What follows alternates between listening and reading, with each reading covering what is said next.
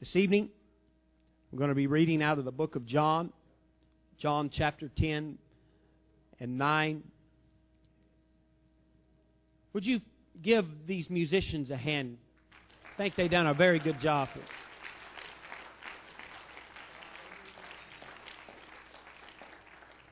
Ministry is about stepping up. It doesn't matter if you're the best. It doesn't matter if you're the second best. It means you stepped up and you did what God called you to do. And that's ministry. Too many times we get in a rut by sticking with traditions. But we know what God thinks about traditions. John chapter 10, verse 9. Then we're going to go to the book of Revelations, chapter 3, 7 through 8. It is good to have Sister Summer here and her daughter. It's good to see you. It's been a while. And, excuse me, I'm trying to get past this coughing. And I pray tonight that I can preach to you. I'm excited. Can I tell you that God is still a healer? He's never ceased being a healer. He's never ceased being the Savior. John 10 and 9 says, I am the door. Jesus talking. Say, I am the door. He said, by me, if any man enter in, he shall be saved, and shall go in and out, and find pasture.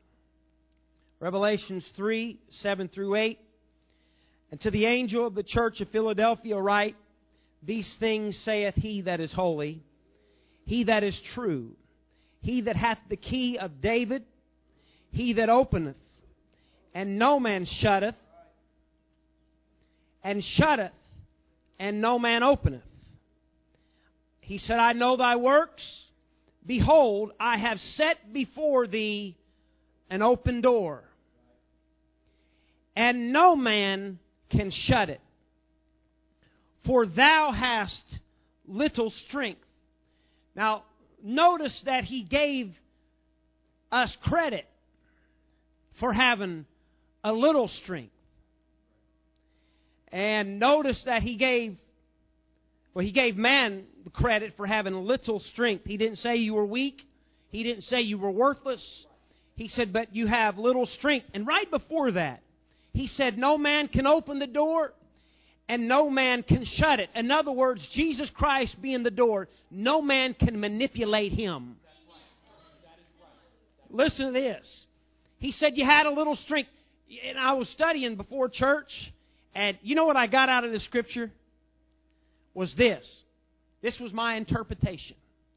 When He gave us credit, or gave man credit, He said, you may be able to kill me, but you can't keep me dead. You can't shut the door, and you can't open it. You can't manipulate it. You may be able to kill me, but in 3 days, there's going to be a resurrection.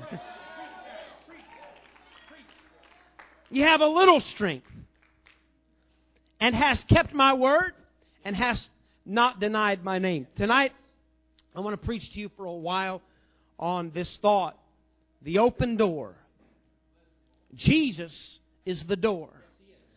I want to preach to you the open door.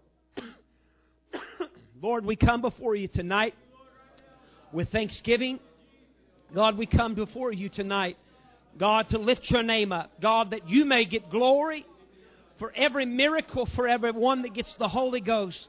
God, for every move of God. God, it's not about us. It's not about your church, but it's about you. God, I pray that you would rain down your Holy Ghost upon this place tonight. God, you know every need. God, you know every situation. God, I pray right now that you would meet that. Let your Holy Ghost power reside in this place. Let us feel the power and the anointing of the Holy Ghost. In Jesus' name. You may be seated as you clap your hands. Hallelujah, hallelujah, hallelujah. Hallelujah. I believe tonight, Sister Beth, you're going to walk out here strengthened. We got your back. We got your back.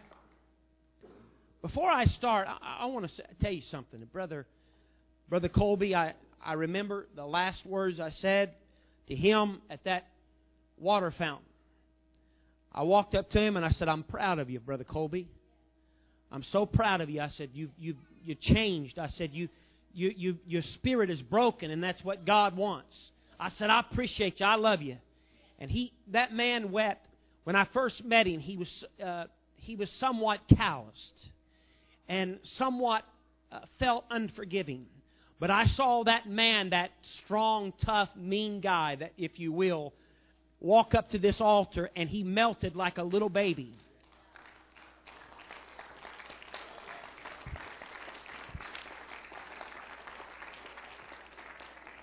I never tell anybody that I heard him speak in tongues, but I did hear him speak in tongues the other night, Sister Manley.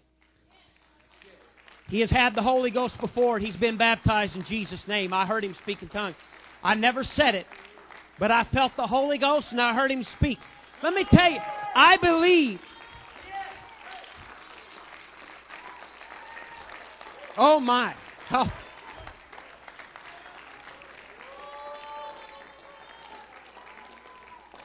I don't want to preach before I start preaching, so you may be seated. Webster's Dictionary defines the word door this way. A door is usually swinging or sliding barrier by which an entry is closed and open. It also a means of access, a participation, or an opportunity. Jesus is an opportunity. Jesus said, I am the door. He said, I am the point of access by which man obtains an entrance into heaven, as well as participation of heavenly things. He said, I am your opportunity at eternal life. Doors are interesting things when you think about doors. Some are small, some are large, some are plain, some are beautiful. Some swing and some slide. But no matter what shape or design they have, a door, they all are intended to fulfill the same role. To either allow or to prevent entrance. Doors divide. Doors separate. Keeping contained what you want to keep in, and keeping out what you want to keep out. A door can be a means of safety and protection, sheltering your family, keeping from intruders from coming in to harm you or injure you. Having a door can make a difference between keeping your stuff or losing your stuff. I like to lock my door at home.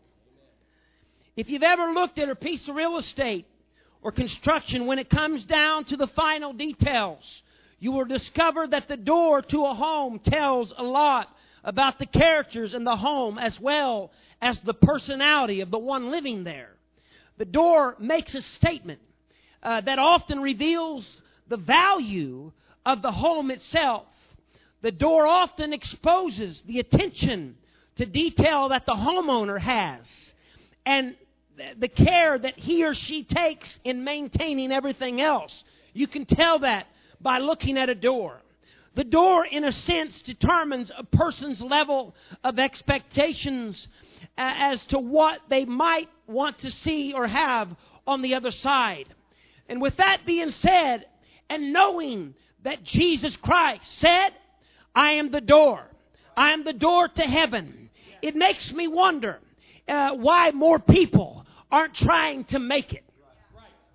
I mean, if a door to heaven has that much power and magnificence about it, can you imagine what's on the other side of that door?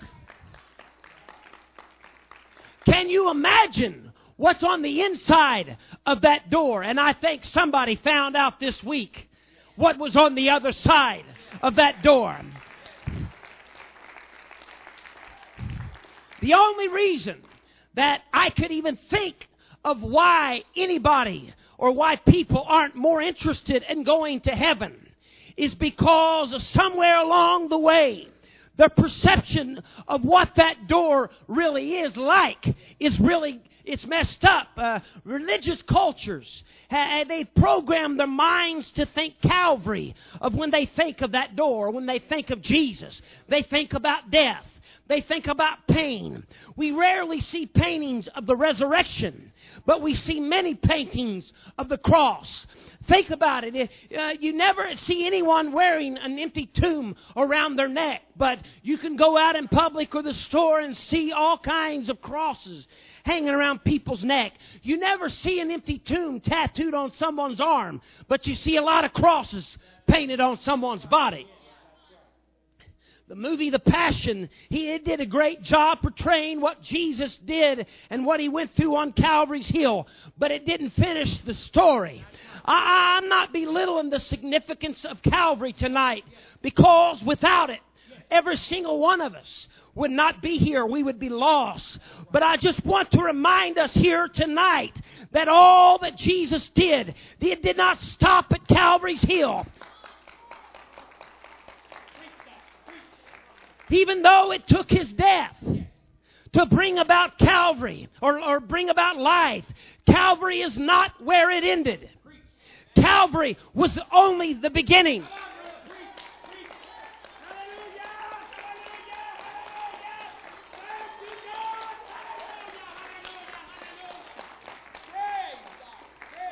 I wasn't going to say this, but I think I'll say it. Hold your horses, all you theologians. I'm going to make things right here in a second. But can I make this statement? You're going to breathe real hard when I tell you that Calvary was a failure. Calvary was a failure.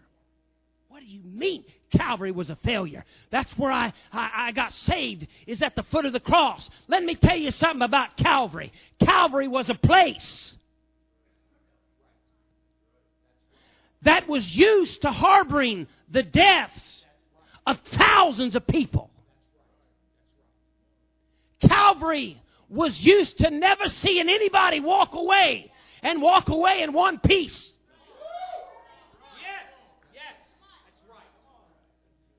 Everybody before Jesus Christ never lived again. But when Calvary met Jesus, it didn't do his job, because Calvary could only keep Jesus dead for 3 days. So Calvary become a failure. You can't keep a God like Jesus down. Muhammad's in a grave, Allah's in a grave, but Jesus walked out.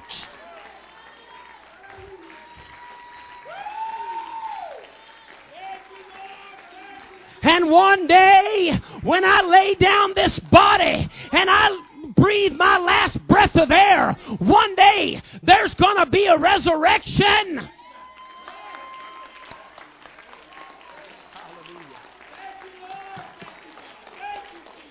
Hallelujah.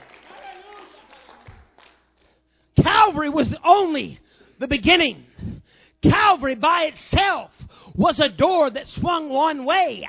Calvary was the entrance into eternity that carried the souls of men to their final destination. Calvary was a place of death, a place that marked the end of a painful journey. Calvary put men in their grave, and every day at Calvary, it was just business as usual. Calvary was a slaughterhouse, but the day that Jesus was crucified, Calvary saw something it never seen before. Calvary was heaven's access into the grave, and the grave was God's access into hell. So he wasn't even safe in his own home because he had the keys to death, hell, and the grave, and Jesus didn't even need the keys to unlock his door. That tells me that Jesus has dominion in the worst place that you can imagine. My God. I don't care what kind of hell you're going through. Jesus can walk right in the middle of it any time of the day, and He can unlock it. He has dominion over your problems.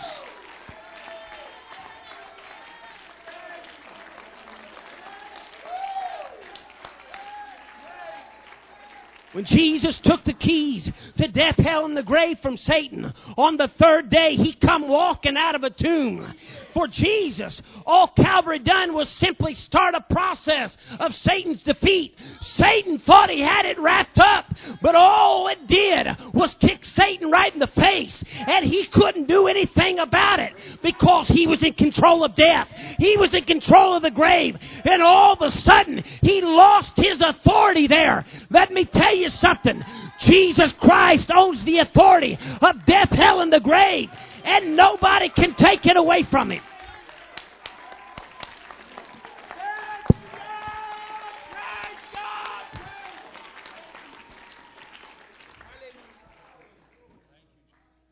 It's getting ready to break here in a second. I feel the Holy Ghost so strong right now. I feel there's a callous spirit here tonight, and I'm getting ready to break through it. Let me take a break to tell you it's time to quit making excuses. It's time to quit making excuses, just sitting there and being complacent in your own spirit. And right now, you got so much bitterness in your life that you don't know what in the world you're going to do. You don't see any way out of it. But I'm going to tell you something. God's getting ready to break it. You can walk out of here and be bound all you want to. But I serve a God that is an open door. You can be delivered right now. I don't think you're convinced.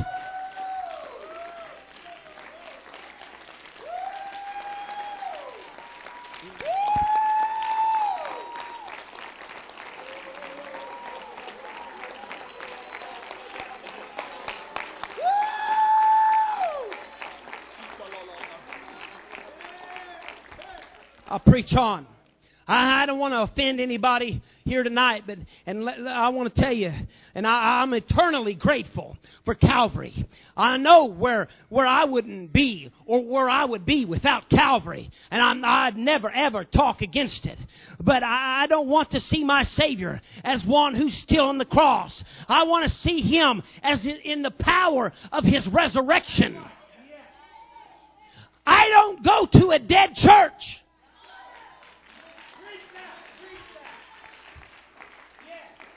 I would rather die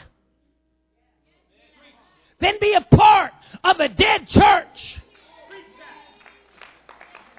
You can call us crazy all you want to for getting happy. And you can go right to your ball games and go crazy every time somebody hits a ball. I like it. I like watching football and being a part of it. But if you get more excited about a football than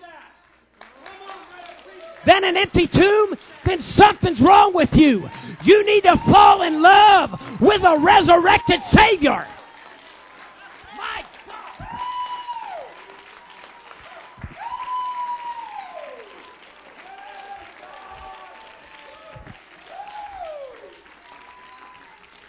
A resurrected Savior. That's the door that I want to see. That's the door that I'm looking for. And when you look at Him from that perspective, it changes your view about what might be on the other side of that door. When Jesus said, I am the door, He was referring to the access He provided for you and me in salvation. That's why in John 14:6, He said, I am the way, the truth, and the life. No man cometh unto the Father but by me.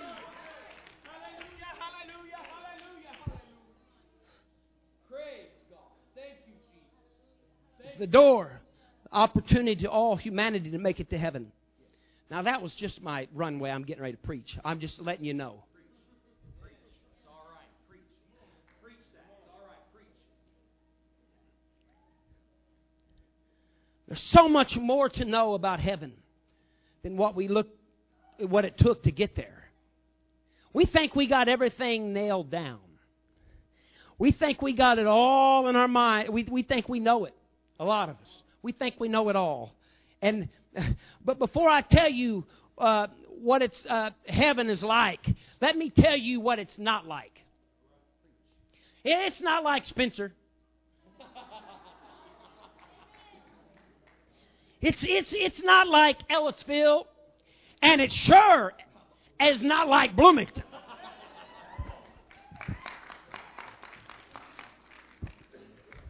It sure ain't like IU or Indianapolis. In heaven, let me tell you what heaven's not. There's no crack houses. There's no prostitutes. There's no beer joints. There's no drug dealers in heaven. There's no child abuse. There's no heartbreak. There's no sickness. There's no death or disease. Let me tell you something about the jobless. There's no shortages of God's endless bounty. There's no public aid, food stamps, money, or bank accounts to worry about. You never have to worry about the government shutdown in heaven. You don't ever have to worry about electing a bad or good president in heaven. There will never be any natural disasters, war, national calamities, or poverty in heaven. There'll be no famines, no cancer, no devils to fight with. There'll be no bills, no hospitals, no hospice. In fact, heaven will have no complaints. No backtalk, no hate, no crime, no gossip. There won't be in heaven. The Bible says, my favorite scripture in the Bible, besides Acts 2:38, and God shall wipe away all tears, and there shall be no more death, neither sorrow nor crying, neither shall there be any more pain, for the former things are passed away.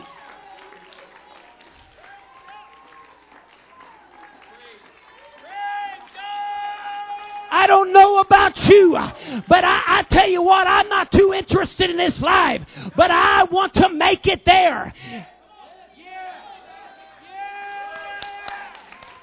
I want to go. I come too far to not go.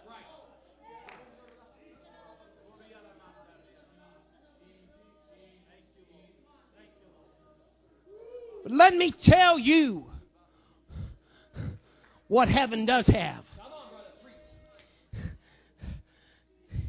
I can't even imagine it. Its walls are made of pure jasper. It's got 12 foundations made of precious stones. It's got 12 gates that are made of solid pearl. It has streets that are made of transparent gold. Transparent gold. Have you ever seen that? You can't even see. You can see through it. The glory of the Lord is so bright that it has no need of sun. In it there shall be no more night, for the Lamb of God is the light thereof. And the tree of life is there, and the river of life flows from the underneath the throne room of God. Heaven is a safe place, because there shall in no wise enter anything that defileth, neither them which worketh abomination, for those that lie, but they that are written in the Lamb's book of life will be there. Will you be there? Do you have plans to go there? You can make it there. All you have to do is repent.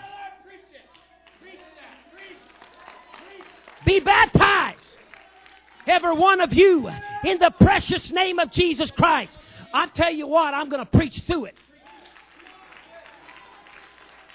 I'm going to pause for a commercial. I want everybody in this place right now to stand up.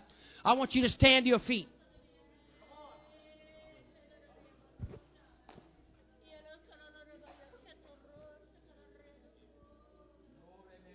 I rebuke the spirit of confusion that's walked in this place right now in Jesus' name. I come against every spirit of depression.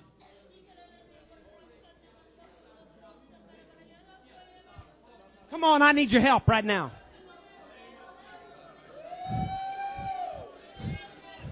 The Holy Ghost is here right now, and He wants to work. And the devil's not going to win.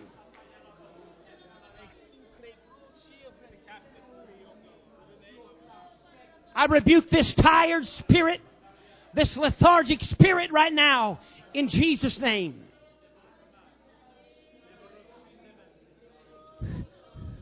It has to leave. It's gone. Now clap your hands right now in Jesus' name.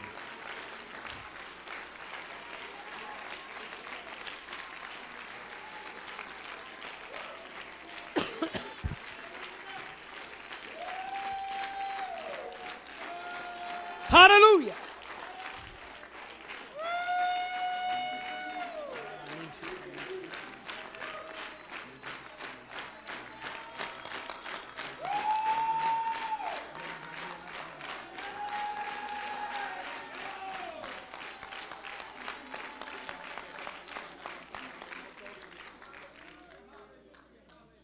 And situated on the throne of heaven is the Alpha and the Omega, the beginning and the end, saying, I will give unto him that athirst of the fountain of water of life freely. And beyond everything that you can imagine that'll be great there, Jesus will be there.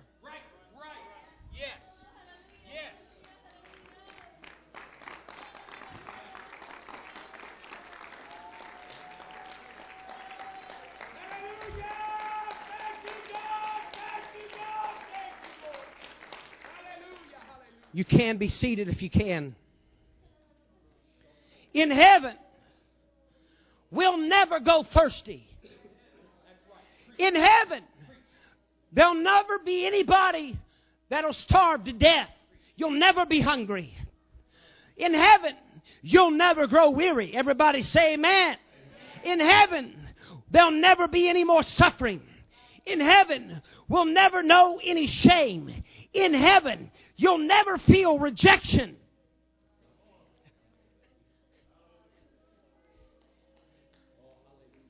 Can I tell you something? For you real quiet and reserved people that don't think it's necessary to worship, if you don't like worship, you better not make plans to go to heaven. Because let me tell you something. Over where I'm going, there's going to be an eternity worship. I don't know about you, but if you think that I'm going to dance on this earth, you just wait till I see Jesus. Like the song says, if you think I'm going to shout down here, you ain't seen nothing yet. Because when I see Jesus,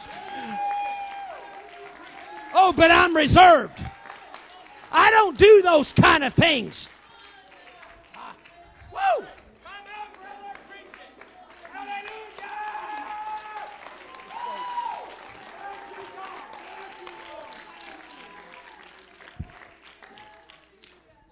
That's just a few things that we know about heaven. But the Apostle Paul went on to tell us in Corinthians 2:9, but as it is written, eye hath not seen, nor ear heard, neither have it entered into the heart of man the things which God has prepared to them that love Him.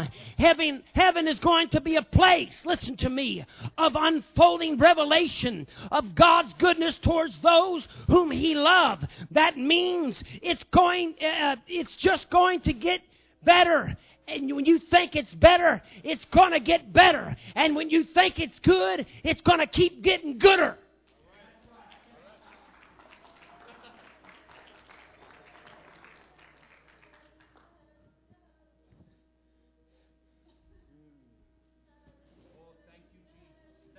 I want to go there. I want to go to heaven. But everybody wants to go, don't they? But in order to get to heaven, you have to go through the door. You notice He didn't say you have to come to the door. There's too many people that base their salvation on whether they feel Jesus or meet Him, but they're not willing to walk in. Because anybody can go to the door and feel Jesus, but when you go through the door, there's going to be a change in your life.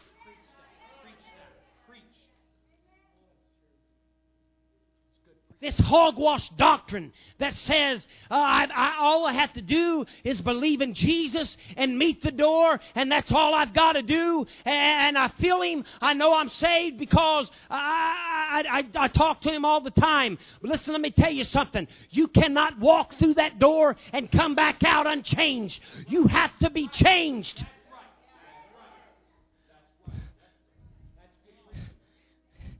Don't be fooled by Hollywood's perception of Christ. He's not some beaten down Christ anymore. He's not bloody anymore. He's not wearing a crown of thorns anymore. He's not hanging on a cross any longer. He has a glorified body full of resurrection power. And He stands victorious over death, hell, and the grave. When you look at Jesus through the lenses of Calvary, what you see is the price He paid for our sins. The body of Christ is our receipt that says, paid in full. His suffering was payment for our transgression. But when you look at Him in the resurrection, you see Him all power and awesome. As the victor, undefeated, the mighty in battle. You see Him as the King of Kings and the Lord of Lords. You see Him as great and everlasting and strength and peace, as a refuge and as a rock, the rock of ages. What we see when we see that door is we see the Lion of the tribe of Judah. I wonder if there's anybody here tonight that He is your joy and your song, and He's your healer and your deliverer.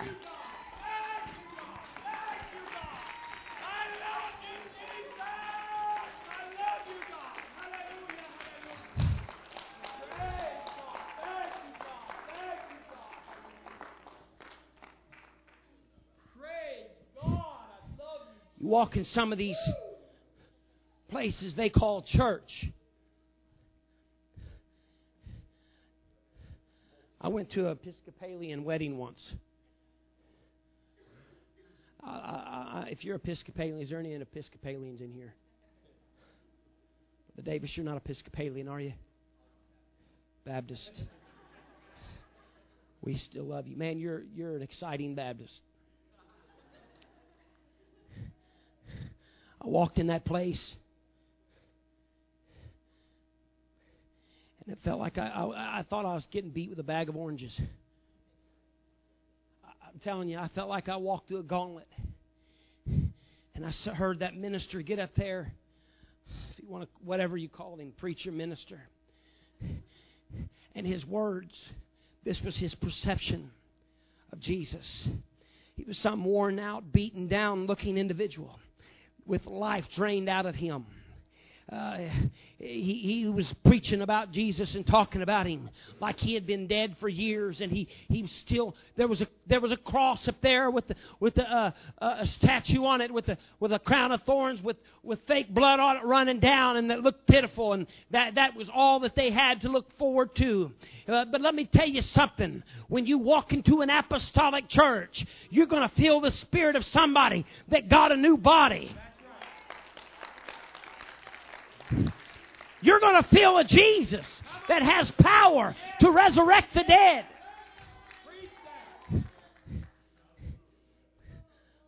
But the God we serve has a new body, and however, in that body, He kept the scars in His hands, in His feet, in His side, and in His back, because those scars are living proof that He purchased your salvation.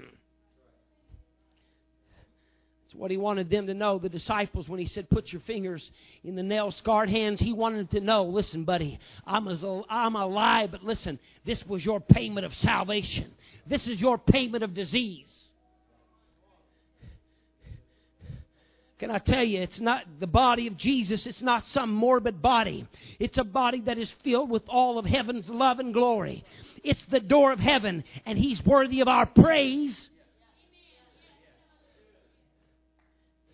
He said, I am the door, and no man can open it.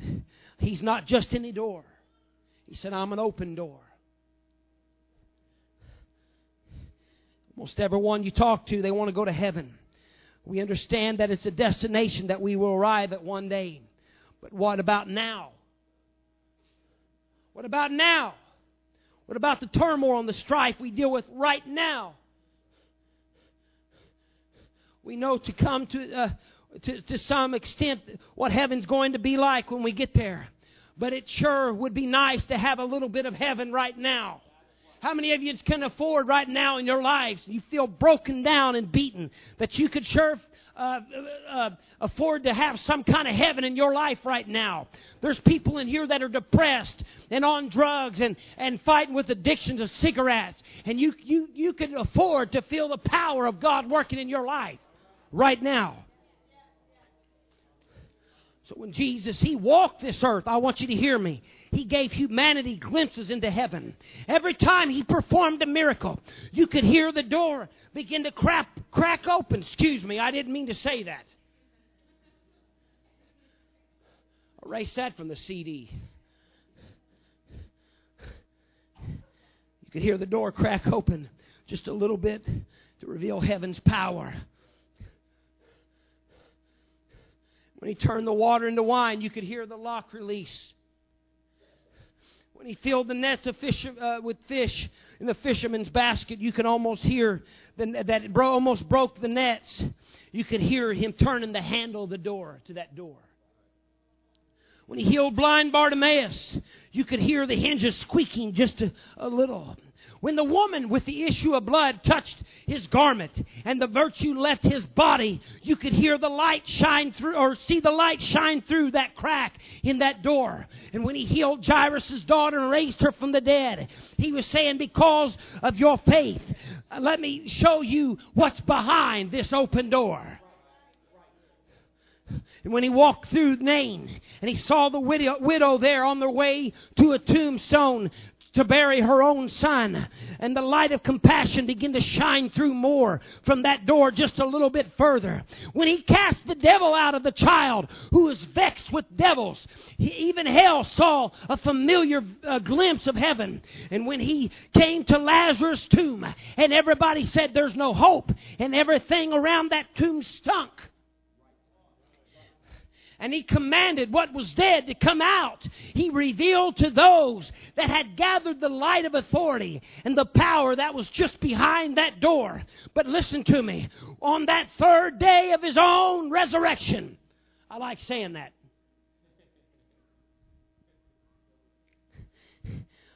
When He came out of that tomb, you listen to me, He kicked the door wide open and He said, whosoever will, let him come and drink the waters of living water life freely. That's what's behind the open door.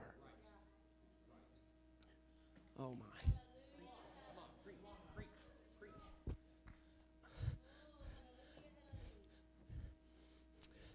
A few weeks ago, my mother, she called me. She said, before you find out on Facebook, and I talked to you about this before. She said, before you find out on Facebook, because that's about where you find out everything. Forget CNN. They're going to do away with all the reporters. Facebook's the new thing. She said, I know you're going to find this out on Facebook. She said, I have had a tremendous amount of pain in my head. I knew what she was going to tell me. But Tony, I knew what it was. I knew what she had. She said, I can't hardly walk upstairs. She said, my head hurts so bad. She said, when I lay down at night, she said, my head hurts so bad that I can't hardly stand it. She said, when I sneeze, she said, I feel like I'm going to die. She said, I feel it in the back of my head. She said, there's something there. So she said, I went to the doctor. She said, I didn't tell you kids, because I didn't want you to worry. She said, and the doctor ordered a CT scan, and she said, I just went. She said, I just got back my results. She said, I have a mass in my head that is pushing against my brain. I didn't know if it was attached to a brain or on the bone itself protruding into her brain. The doctor was worried.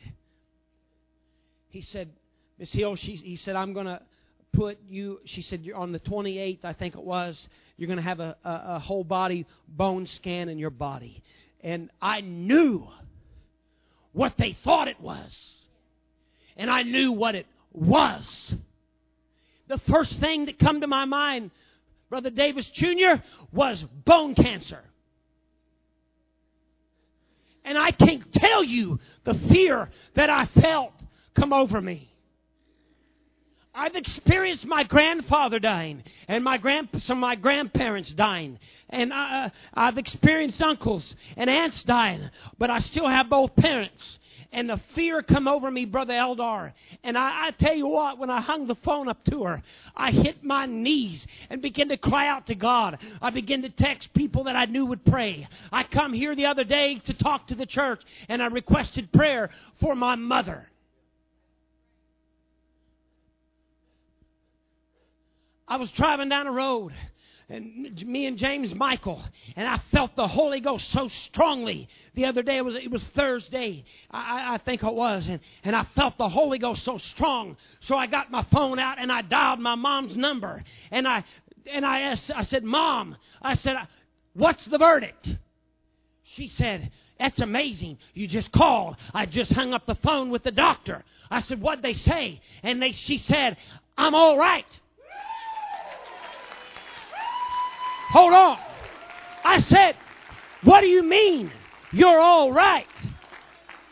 Because they did a bone scan from the top of her head to the bottom of her feet. I said, I know you're all right elsewhere. I said, but what about the mass in your head? She said, it's gone.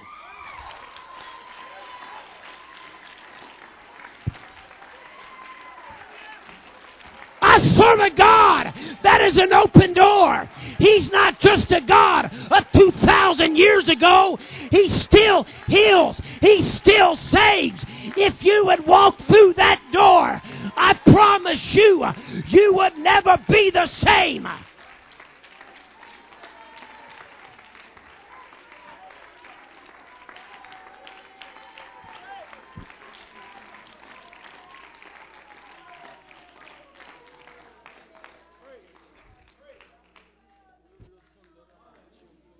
God is getting ready to heal somebody in here right now. I busted through this. I rebuke devil. I rebuke hell from trying to come against the church.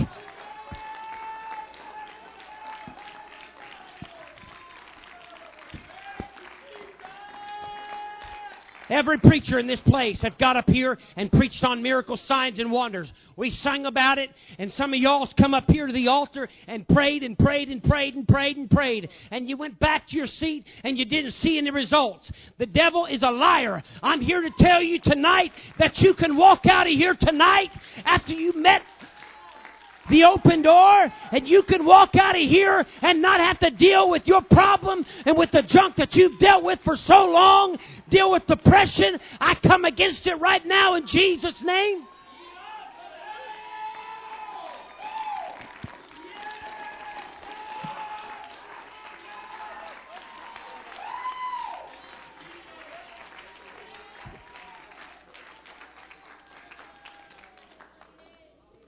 Here's what we're going to do. I love it when the devil fights me, Brother Floyd. I love it. I'm so excited. I struggled to preach now. My God, I'm excited. You know why I'm excited? Because when the devil fights me this bad, I know something is getting ready to happen.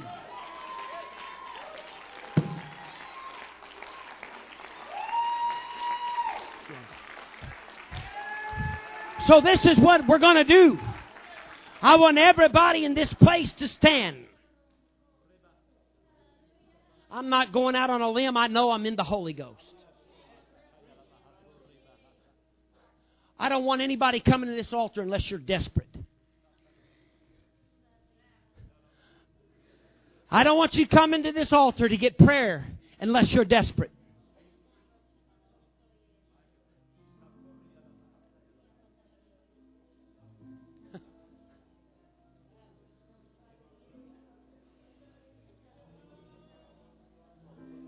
If you're desperate of feeling the way you're feeling, I want you to come to this altar. Come on. God, I'm telling you, is going to move on you.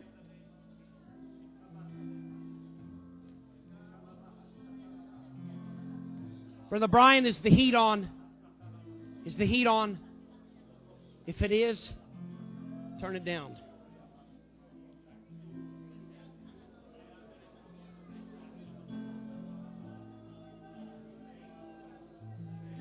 And for the rest of you, the ones that feel like you have faith right now,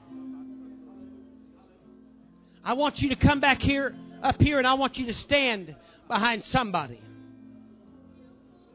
Ministry.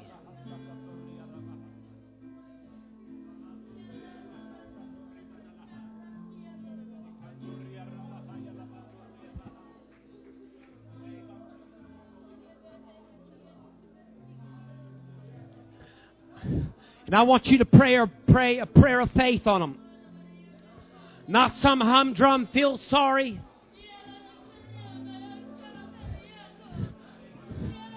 There's some violent spirits that is trying to destroy some of these people.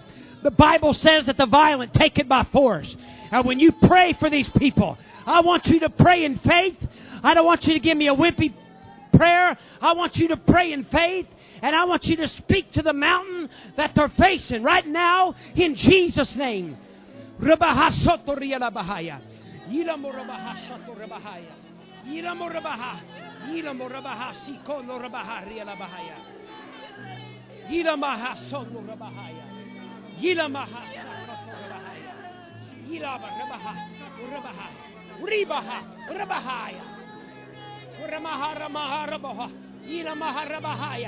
Yilama Rabaha, Isoto Rabahaya, Ikonomo Rabahashi, Kurumahari Labahaya, Yilamaha, Rabahaya, Rabaha Katori Labahaya, Monomo Rabahaya.